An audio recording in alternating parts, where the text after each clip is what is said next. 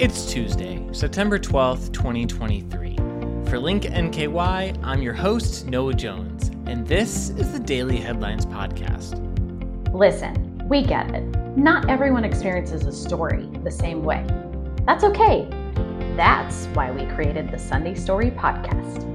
Enjoy a deep dive into topics that matter to Northern Kentuckians. Read, watch, or listen now. Subscribe wherever you get your podcasts or listen on linknky.com. Cincinnati Northern Kentucky International Airport, also known as CVG, will resume offering nonstop flights to Raleigh-Durham, NC. Beginning September 11th, Delta will offer one nonstop flight daily from CVG to the Raleigh-Durham International Airport.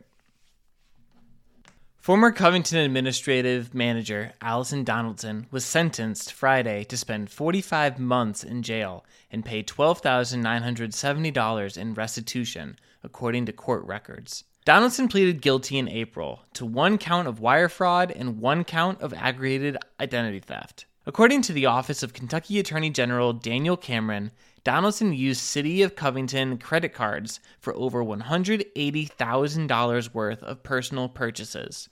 Donaldson was employed as an administrative manager for Covington's Public Works Department from 2005 to 2022. She resigned after an internal investigation showed her credit card purchases were irregular. The indictment leveled against Donaldson said she defrauded the city of Covington from February 2020 through February 2022, making purchases with city credit cards for herself and her home.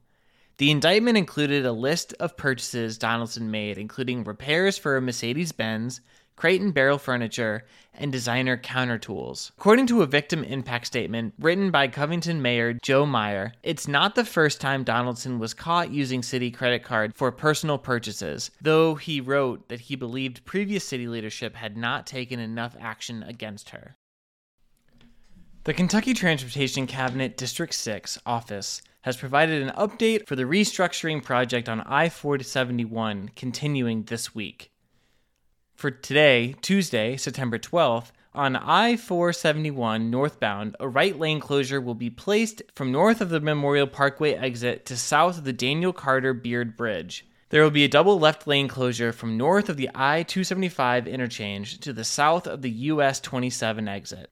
Additionally, the ramp from Kentucky 1120 Memorial Parkway to I-471 northbound will be closed.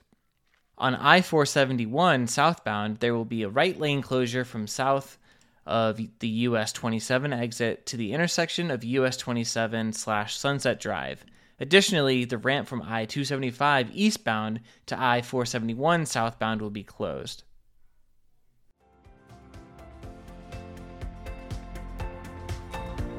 Those are your updates for Tuesday, September 12th, 2023. For Link NKY, I'm Noah Jones, and thank you for listening to the Daily Headlines Podcast.